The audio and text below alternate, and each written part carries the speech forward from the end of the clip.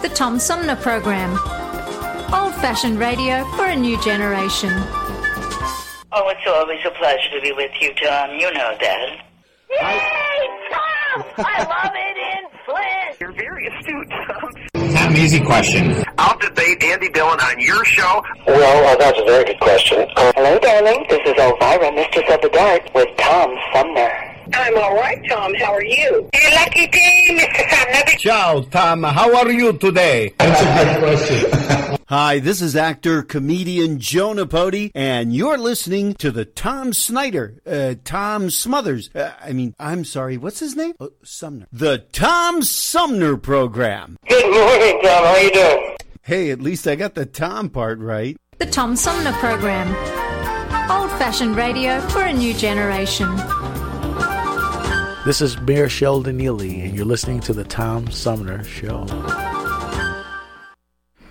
Hey, welcome back, everybody, to today's edition of the Tom Sumner Program and Armchair Politics contained therein. We're heading into the second half of today's edition of Armchair Politics, and our panel of political pundits includes our roundtable regulars on the left, Flint's premier political pundit, Paul Rosicki. Paul, welcome back. Always good to be here. And on the right, longtime Genesee County Republican Henry Hatter. Henry, welcome back to you as well. Thank you, Tom. And joining us for today's edition, political operative Bobby Clayton Walton. Bobby, welcome back to you as well. Thank you. I'm glad to be here. Turns out the political convention held in a parking lot was the proper one after all.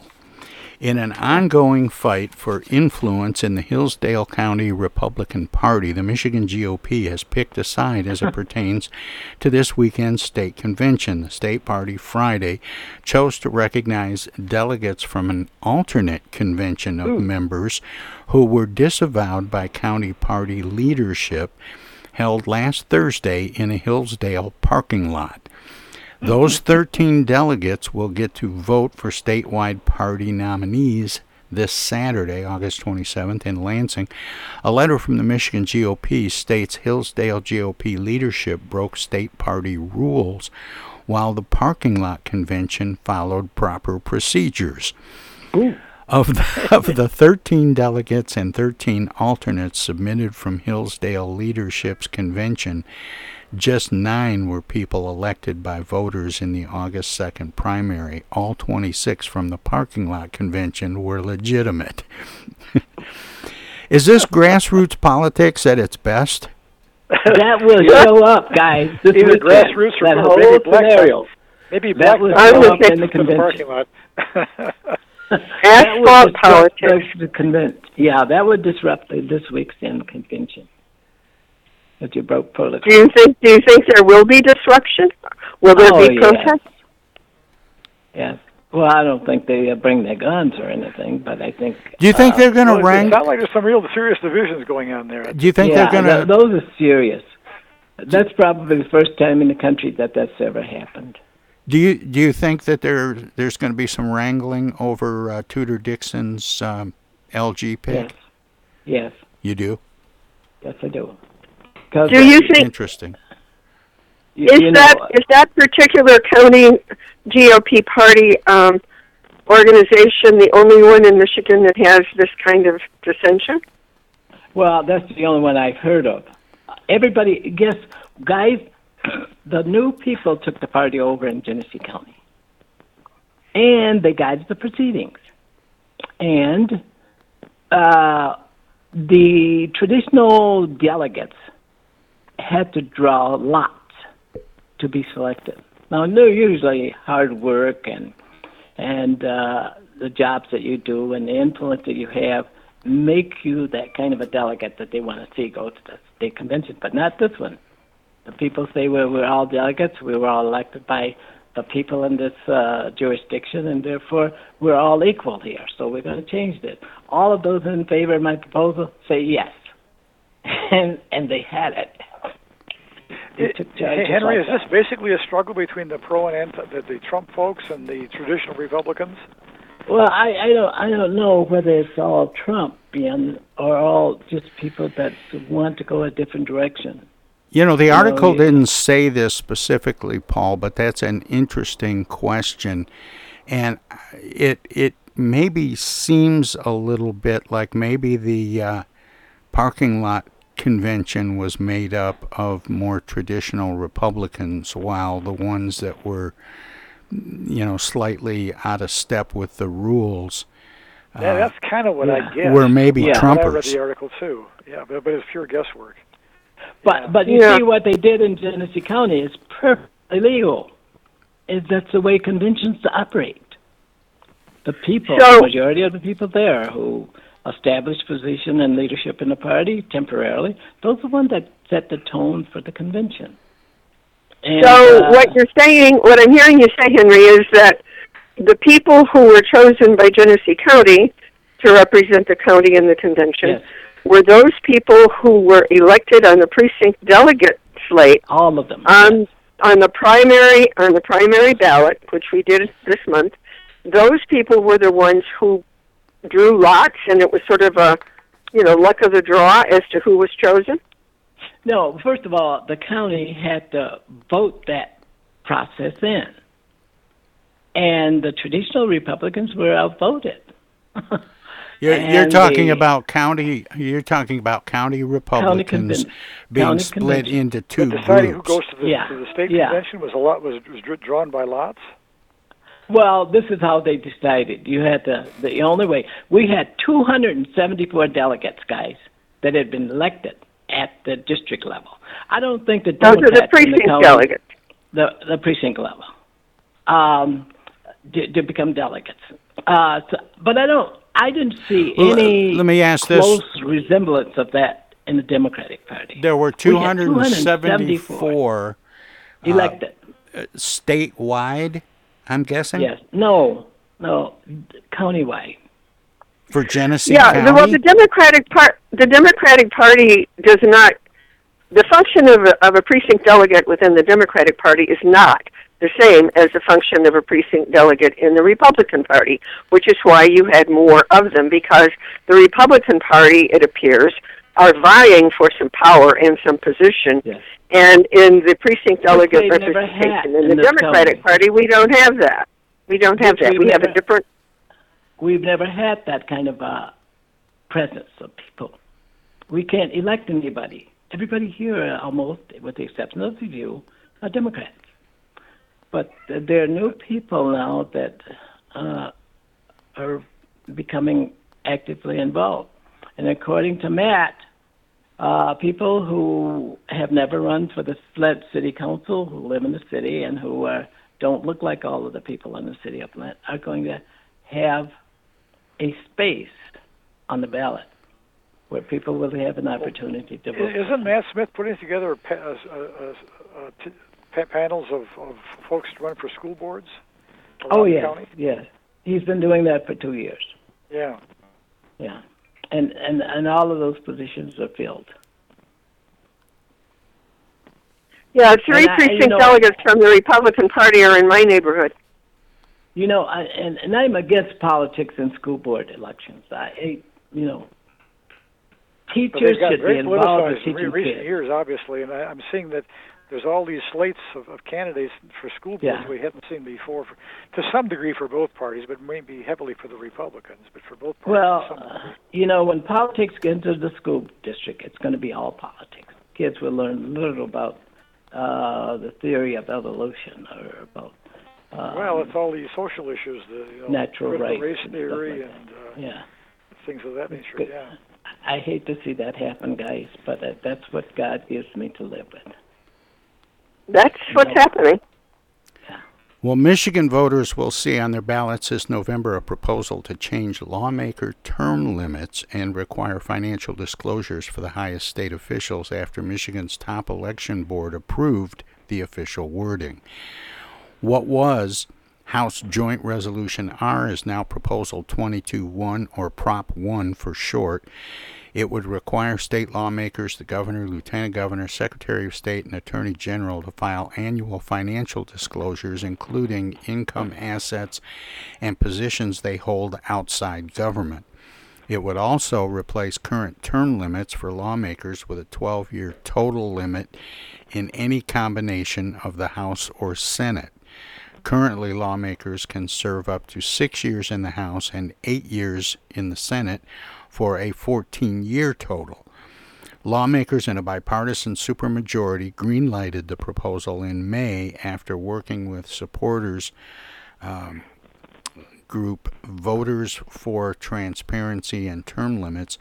When the legislature approves a ballot initiative, state law requires the state elections director, currently Jonathan Brader, to draft a 100-word accurate and impartial summary that voters will see when casting their vote. The Board of State Canvassers voted 3-0 on Friday to approve Brader's 100 words. The 4-member bipartisan panel was without Republican Tony Daunt, who was absent for a family matter.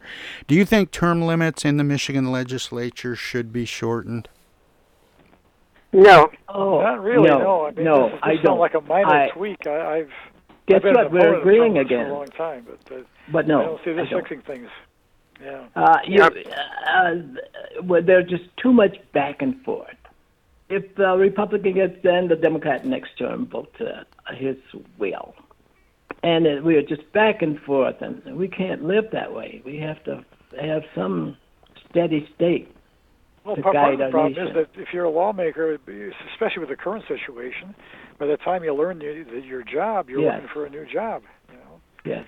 Yeah, and what effectively happens with term limits, and I'm against them completely, is you wind up with a government that is actually run by lobbyists and career bureaucrats because they're the ones that are there all the time. Very true. Very true. That is it. And people. And they're not at all accountable to the public. We don't elect them. We don't oversee them. We don't hold them accountable. So what we wind up with a government that is run by special interests, as we often like to call them. Tom, this is an instance where your audience can only get this kind of information from a show like this, where we are a little bit civil and hostile at the same time.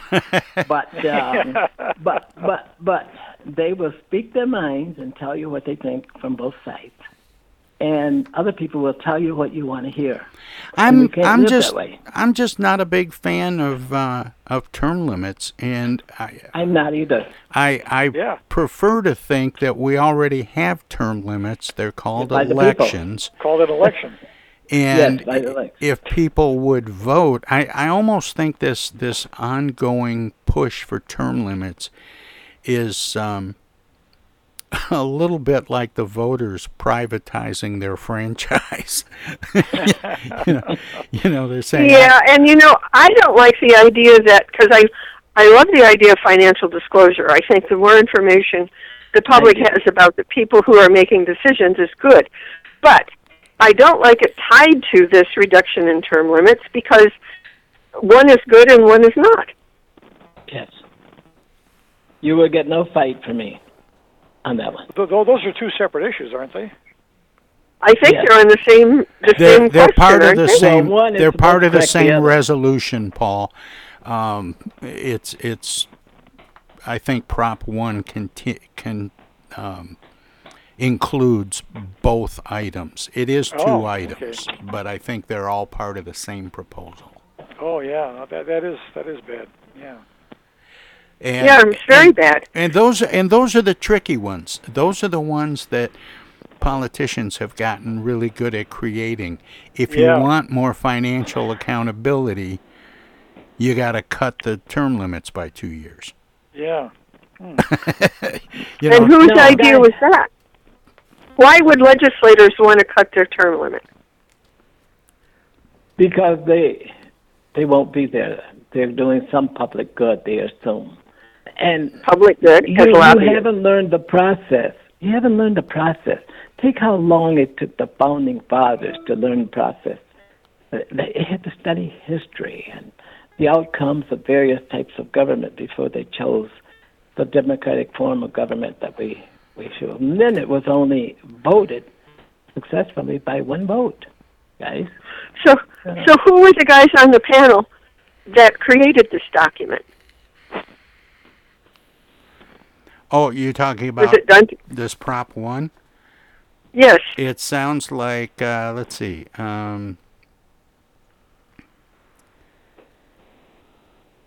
Michigan's top election board approved the official wording, but it was a House joint resolution. Right. So here you have legislators. You have legislators who are saying, okay, you guys want more knowledge about our finances, so we're going to throw this in. I don't understand why they're throwing it in. It's like a poison pill. Yeah, it kind of feels like that to me too. And maybe it's meant to derail the financial accountability. We have to. It may just do that. Well, yeah, I can't derail financial accountability. We've got to take a short break here, but we'll be back with more right after. Hello, darling. This is Elvira, Mistress of the Dark, with Tom Sumner. I'm Julie Lopez with Crime Stoppers. Have you ever wondered what to do if you have information about a crime or the whereabouts of a felony fugitive and you want the police to know but you need to remain anonymous? Well, here's what you can do. You can go to p3tips.com or download the mobile app. You can go to Crime Stoppers of Flint and Genesee County's Facebook page and click on the Leave an Anonymous Tip tab, where you can call 1-800-422-JAIL. All methods are anonymous, and if your help leads to a felony arrest, you may be eligible for a cash reward. Remember, your voice matters.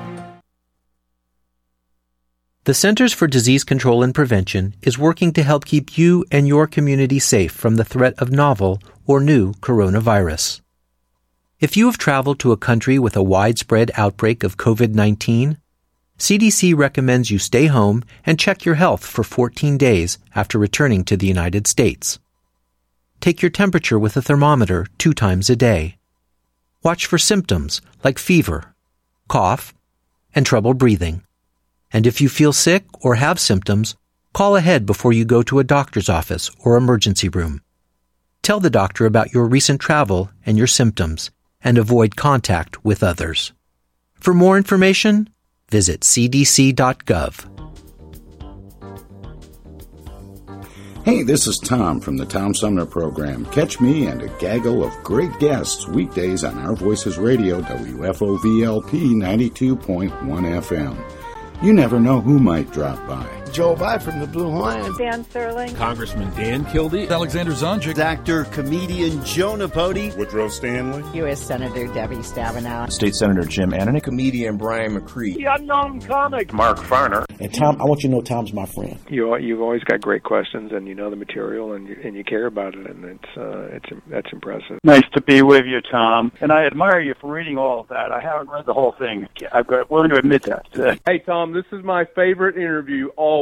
It's like having coffee at the kitchen table with you. Tune in Monday through Friday from 9 to 12 right here on 92.1 of a kind, and check out our website at TomSumnerProgram.com. Hello. Speaking. Oh, dear. Honey, our car warranty is expiring again. So soon? It just expired last week. You don't even own a car! Not now, Dana. Your father's on the phone. Hey! Mom and Dad, you're being scammed. It's a robocall.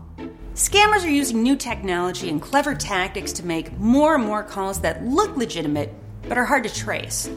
They can make it look like they're calling from any number, even from numbers of people you know. My robocall crackdown team is working with state and federal partners to stop the robocalls for good, but I need your guys' help. Don't trust your caller ID. Verify you're really talking to the person whose number appears when your phone rings. And if you accidentally answer a robocall, hang up right away. Engaging in conversation will only lead to more calls. Use a call blocking app on your cell phone that stops robocalls before they interrupt your day. And if you do get a robocall, file a complaint with my office online at mi.gov/robocalls. And Mom, Dad, please do not give your information out to these scammers over the phone. They're just trying to trick you. Well, at least they call. No, I get it, you're busy. But you know, Janine's daughter is a doctor.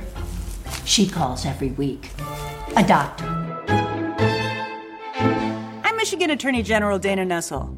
Visit mi.gov/AG complaints for your connection to consumer protection.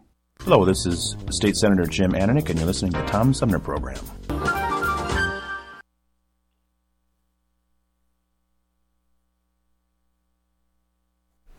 Hey, welcome back, everybody, as we continue with today's edition of Armchair Politics on the Tom Sumner Program, featuring our roundtable regulars, Paul Rosicki and Henry Hatter, joined by Bobby Clayton Walton. One more thing from Lansing, and then we'll move on to some of the national headlines.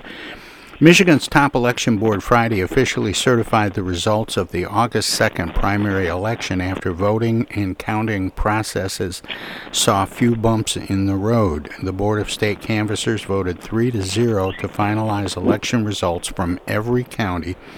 State Elections Director Jonathan Brader said around 2.1 million voters participated in the election, and slightly over half voted absentee. 2.1 million voters are almost as high as the primary in 2018, the last governor election year. 1 million plus absentee ballots is also the most of any primary except 2020, which was at the beginning of the COVID-19 pandemic. Are you surprised that the increase in absentee voting isn't more and or having a bigger impact on vote totals? Yeah, it's a good point. I thought that would catch on and be. In fact, I thought we would almost evolve into a majority absentee process after 2020. Well, it's coming. Yeah, I think you're right. Henry. It's coming. You remember, people want to get rid of the old people that lived a generation ago. They're computer literate. They're computer dependent. And they're going to drive that. And all of this will change. It's a growth pattern. Yeah. Oh, Henry, you're so idealistic. The whole issue for me has been that... This is not an argument. This is the future.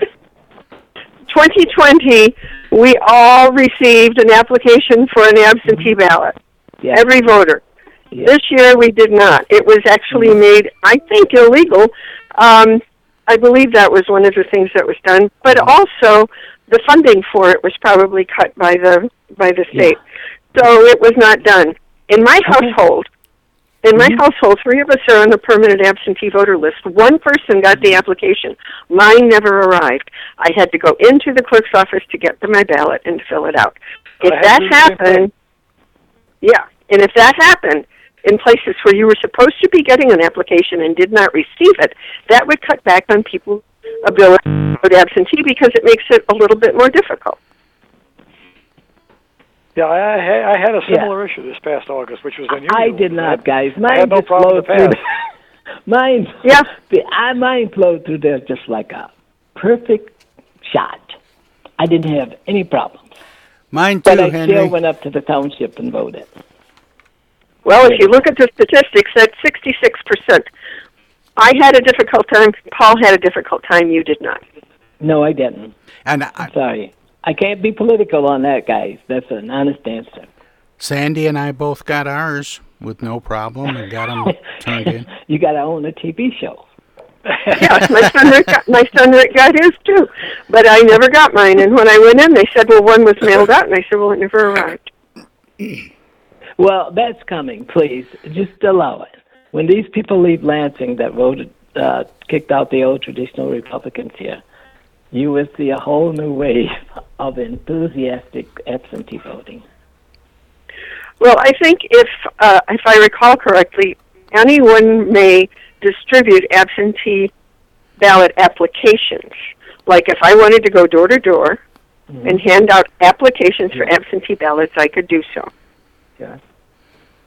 And again, those are applications, not the actual ballots. So right, just the folks application. Who are into conspiracies, it's just the application. That's right. That's right. Guys, Right. please don't put down the new wave in technology, because that's what people are going to go by in the future. And we're just holding it back. And other people. Well, my argument has always been. been that the absentee vote is going to make for a better informed voter. It's going to give voters a chance to study the ballot, to look up the details of the proposals and things that you wouldn't ordinarily do when you walk in cold turkey to a voting place. The other argument I think in favor of widespread absentee voting is I think about all the logistics that counties have got to go through on election day. They got to lug all the equipment out to all these various schools and churches and other places, set it up and hope that it all works. And then after a day, they got to lug it all back to some warehouse someplace. Just the logistics of running the election would be much simpler, it seems, if you had a pure absentee election. That's right. Go that way. Well, I think it'll go a step further. I think we're less than 10 years away from doing online voting. Yeah, it could be something like that, guys. I think you're absolutely. Colorado and Oregon, I believe, have nothing but absentee or mail-in ballots. I think you're right. And eventually that comes. We would learn how to like it and wonder where we were. Why haven't we had this before? We're just change is difficult for some of us. Well, let's move on to turn the spotlight on some national things. We've become used to displays of braggadocio by politicians. See former President Donald Trump. I borrowed that line from a writer at CNN. That's why it's notable when a politician admits that the political winds might not be going their way. Such was the case when Senate GOP leader Mitch McConnell said last week that Republicans had a better chance of taking back the House than the Senate. Candidate quality has a lot to do with it, he noted. Is Senator McConnell right? Is the GOP candidate bench weak? Yes. Certainly in several states, Pennsylvania, Ohio, and Georgia especially. At least so far, yeah. Georgia's pretty bad. I was just reading this morning an article about the Maryland governor's race. The Trump-endorsed candidate won the primary for the GOP, and the governor's endorsed candidate lost. And the governor, Larry Hogan, is now attacking Cox, the GOP nominee who was the Trumper, for being a weak candidate. He says now, that he will not appeal to any Democrats, crossover voters, or independents, and I don't think he's wrong. And it sort of underscores exactly what McConnell said. Yeah.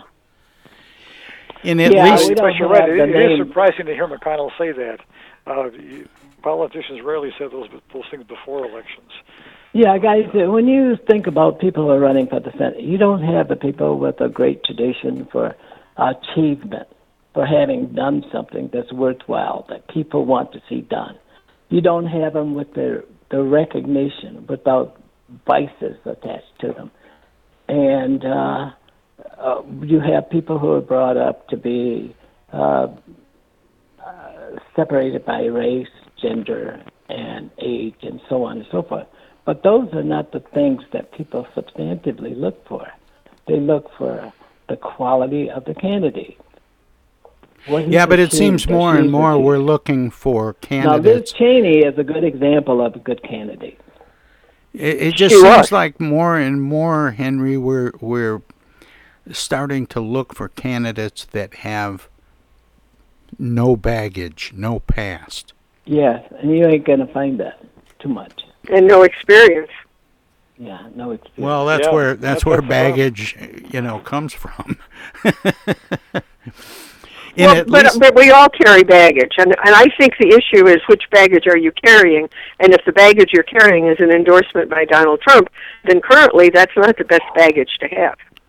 Oh, yeah, well, in at least, but not so much good for the general election. In at least 11 states, the Republican nominee for the job of overseeing future elections is someone who has questioned, rejected or tried to overturn the results of the 2020 election.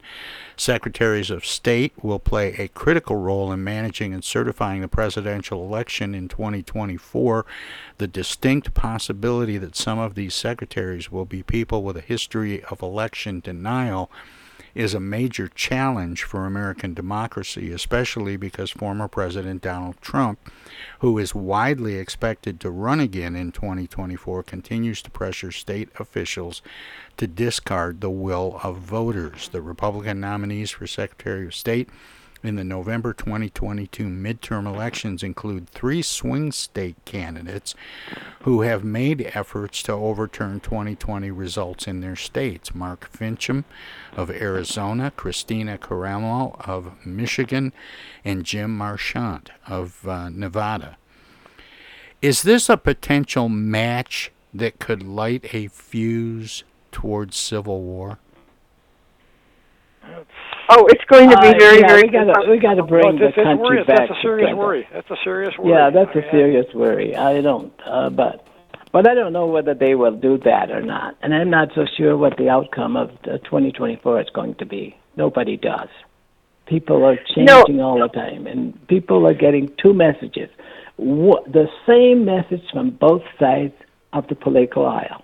They say, well, the Republicans raised $2.5 billion more than we have. The Democrats follow with the same argument.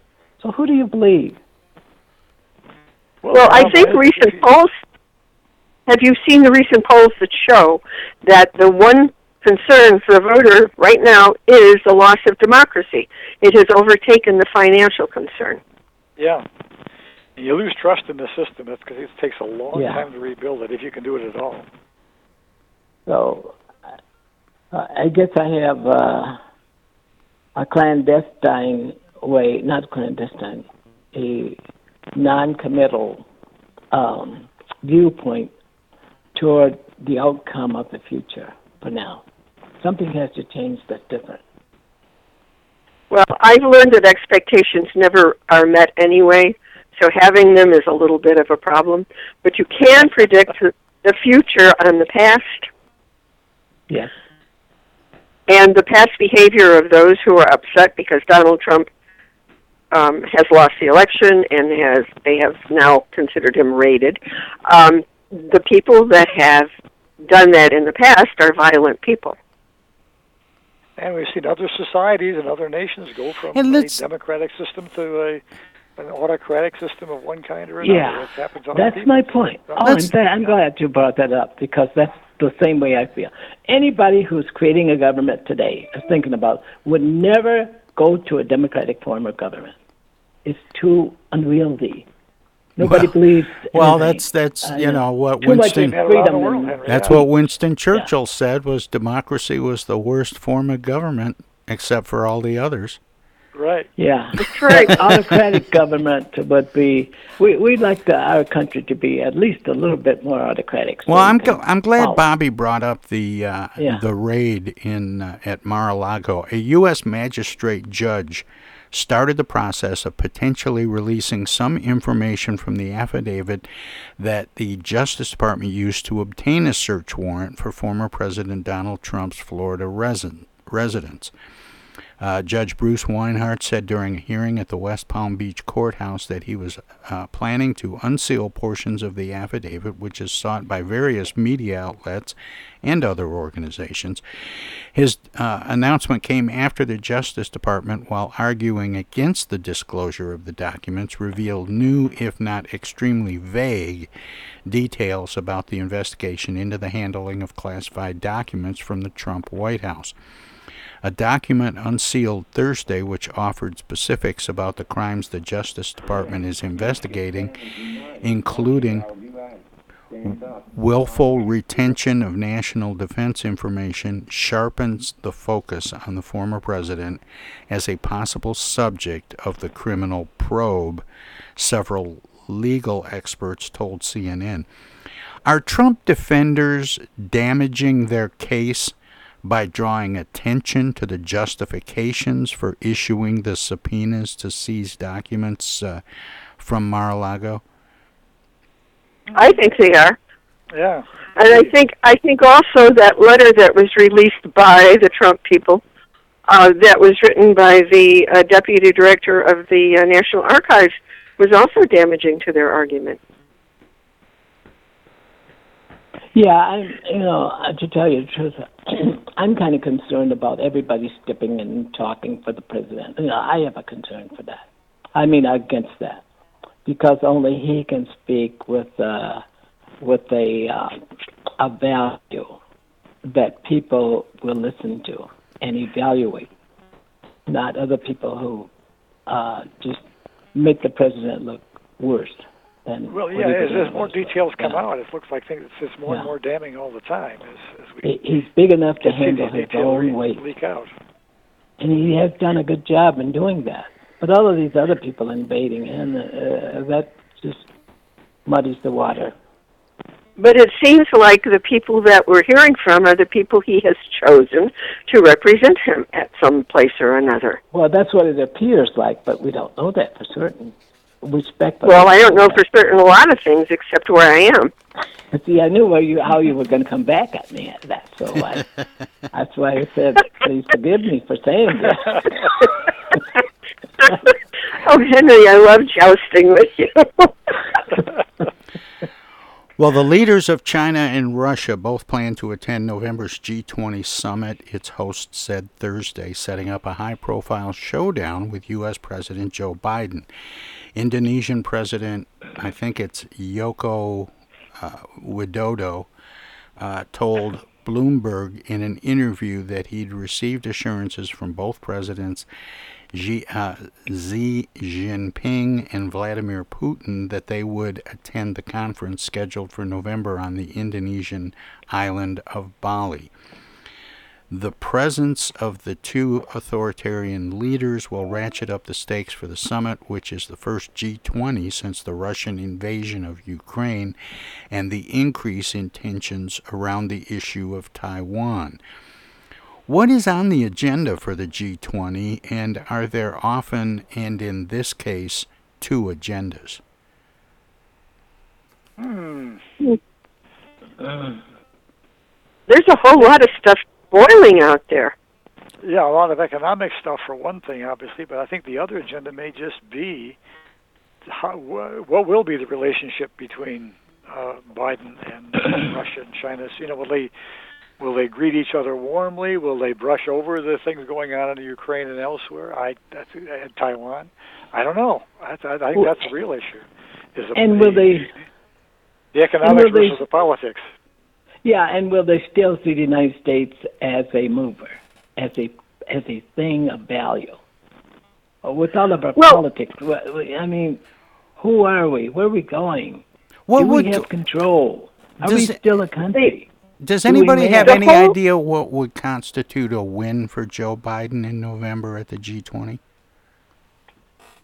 If he could establish that we're going to support Taiwan while still recognizing the Republic of China and get that off the table as an issue, that would be a good thing. Yeah, it would. That's something to consider. It's a good point.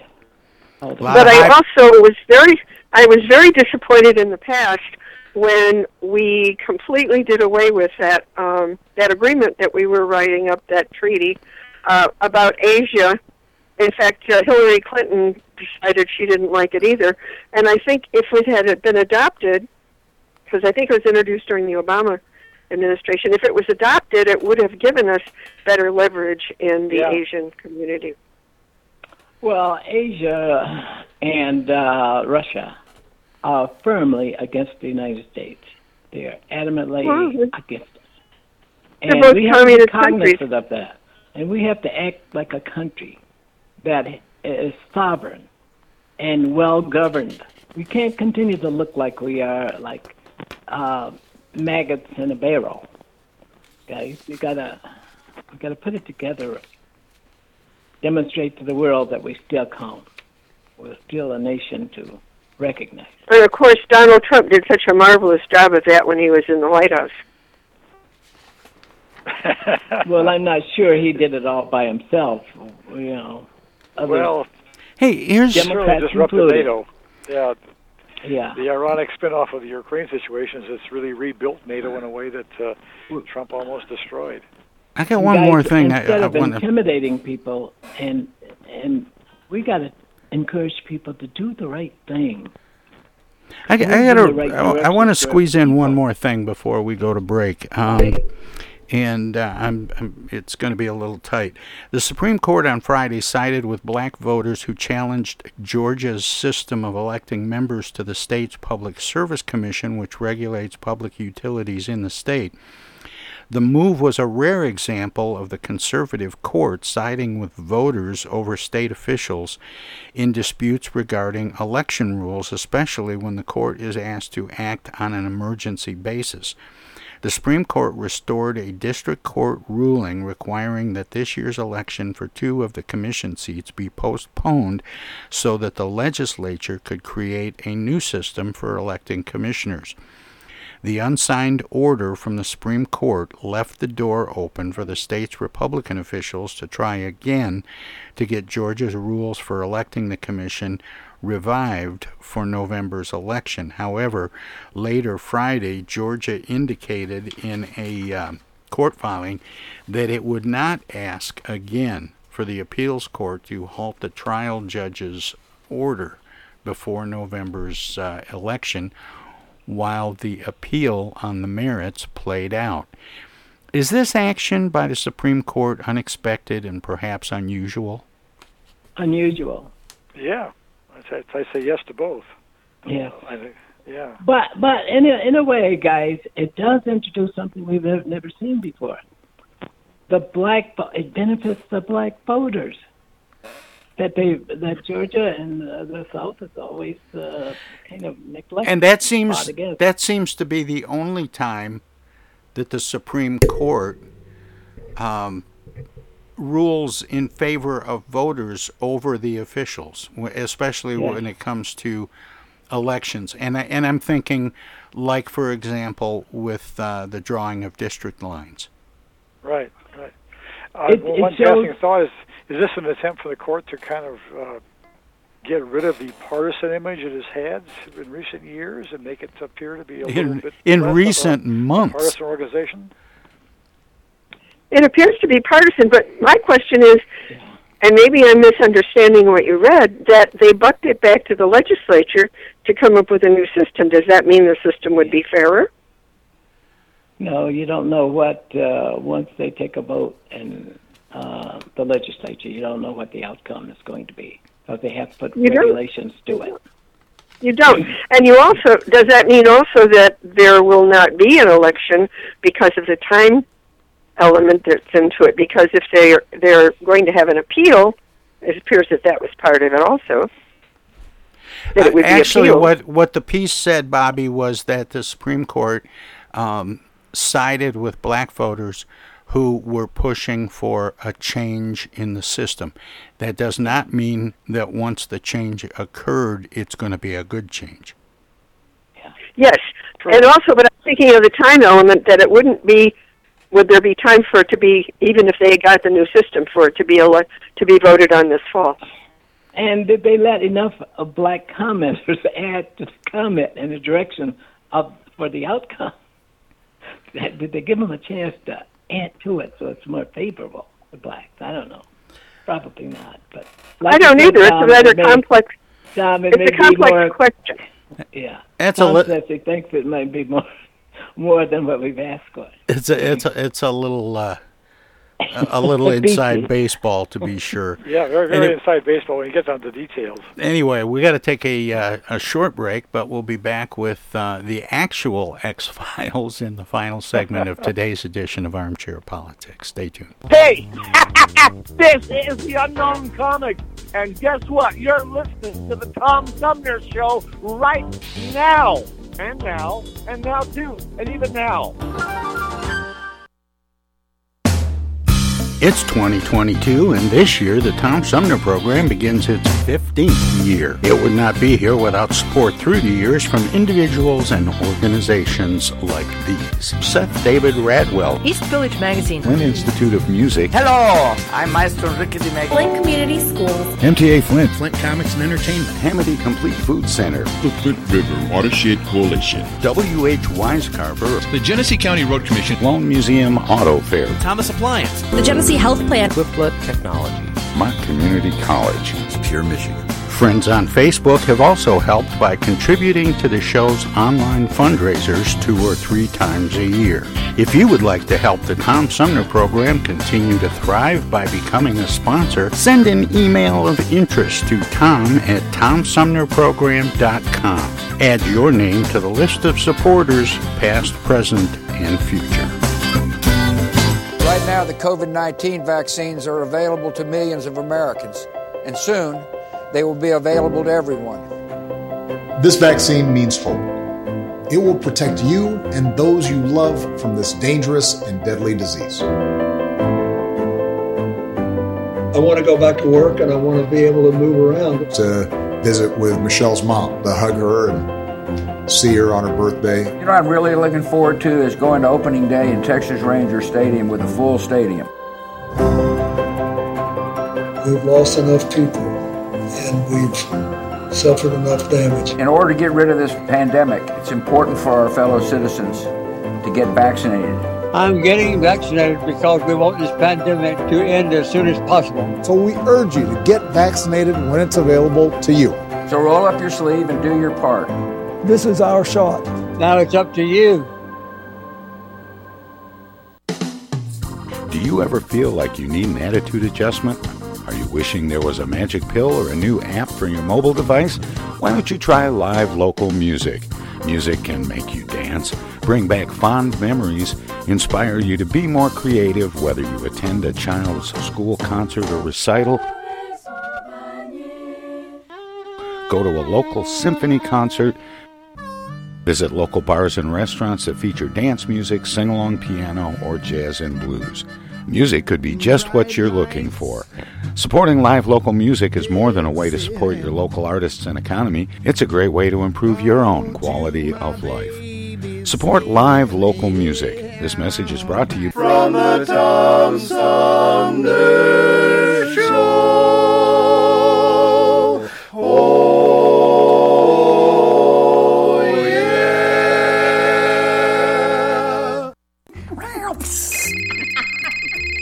Hello?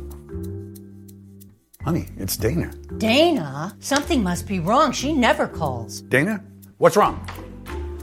Take this down. She's stranded on the side of the road. I'm not. She needs us to send her an Amazon gift card. I don't. And she'll use it to pay the tow truck driver. I won't. Mom, Dad, that's not me. It's a scam. Scam artists will call, text, or email people trying to get them to buy a gift card from Amazon or some other company, and then ask for the gift card number over the phone. Remember, gift cards are for gifting, not for paying people. If someone asks for payment using a gift card from Amazon, Target, or some other store, it's a scam. Hang up or delete the message. These scammers are awful. Wish they'd pretend to be her brother sometimes. Be nice to hear from him. For more tips on avoiding scams, visit michigan.gov/AG for your connection to consumer protection. I get the uneasy feeling Rod Serling is behind one of those doors. Rod Serling. Rod Serling. What's this, the Twilight Zone? Where is everybody? I would have been headed for the Twilight Zone. Twilight Zone? If I go any lower, I'll be in the Twilight Zone. All right. Oh, but Jethro's right at home in the Twilight Zone. I'm in the Twilight Zone. Now, having made this little jaunt into the Twilight Zone, I got a feeling something strange is about to happen in the Twilight Zone. Hi, this is Ann Serling, and you're listening to the Tom Sumner Program.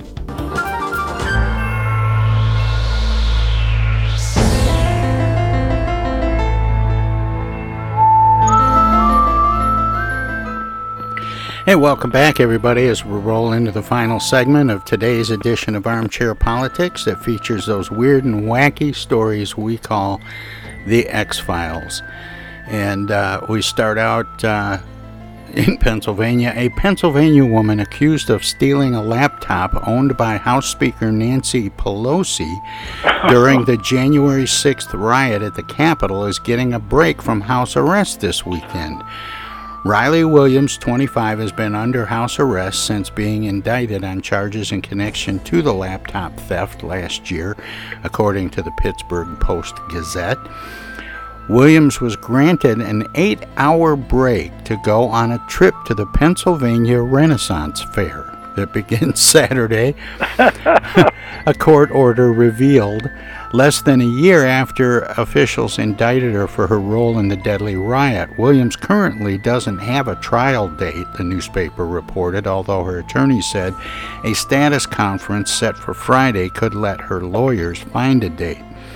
Williams is accused of a number of charges, including assaulting, resisting, or impeding certain officers, disorderly conduct, and entering and remaining in a restricted building or grounds.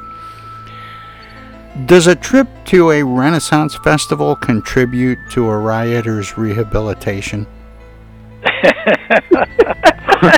Well, maybe they would put her in the stocks.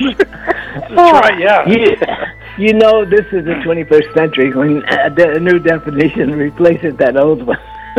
Well, that is the weirdest request. When all the talk about witch hunts around, maybe that's what's going on at the Renaissance Festival. I don't know. That's just one of the weirdest requests I've ever seen granted. Yeah.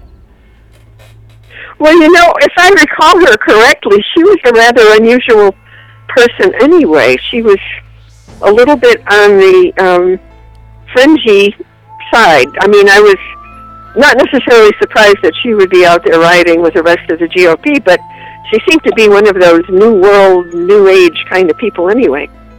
Yeah. So it seems in character that she would want to make it to the Renaissance Festival.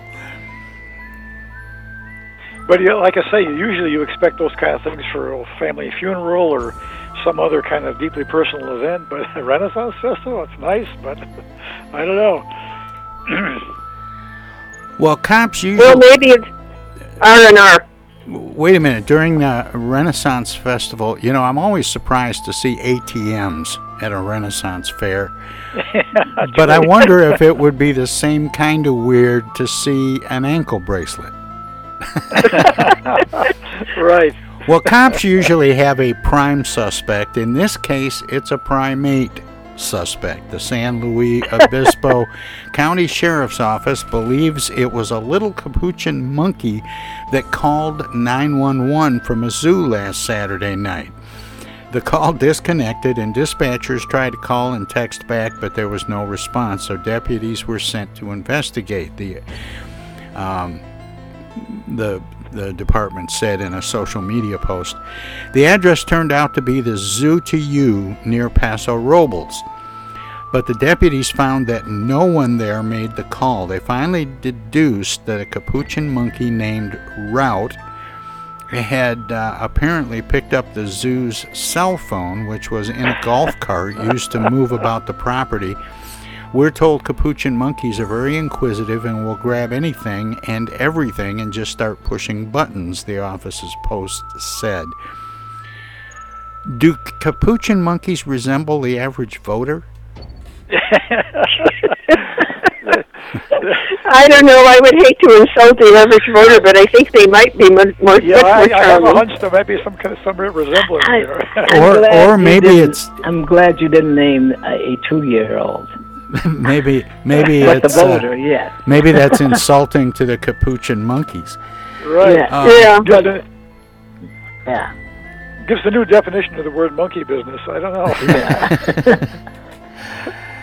Well, 2 tourists in Venice, Italy, infuriated the city's mayor by riding motorized surfboards through the famed Grand Canal this week, prompting Mayor Luigi Brugnaro to call them imbeciles who were making a mockery of Venice. Mayor Brugnaro posted video of the pair on Facebook and Twitter, asking everyone in his city to help find the surfers. As extra motivation, he offered a free dinner for anyone who could identify the two and bring them to justice. Venice is not Disneyland, the mayor wrote as he posted a second video showing the pair skimming their boards under an arched bridge in the city widely known for its serene beauty. Passers-by gaped and filmed the spectacle. Brugnaro got his wish. The pair were tracked down and their boards were seized in short order, he said in an update on social media. The surfing scofflaws are visitors from Australia who have now been hit with fines of about $1,500, according to the local newspaper. The mayor also wants to see them prosecuted for harming Venice's image. Might these so-called imbeciles have fit better in Venice Beach? I think so. Yeah. I think they got the wrong map. Yeah. Yeah, I can imagine maybe they were just on a lark and thought it would be great fun. Oh, I'm sure. And that would be tempting if you had that equipment. In fact, maybe they had a little bit too much. Maybe they had a little bit too much of that nice Chianti. Yeah, too much vino. Yeah. Yeah, I would. That may have even been on their bucket list. Who knows? Yeah.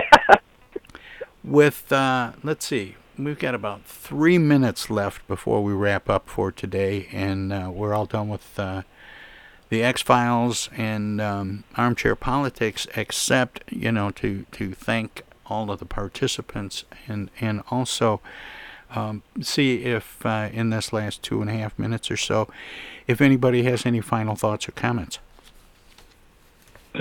I want to thank Miss Walden for her excellent comments.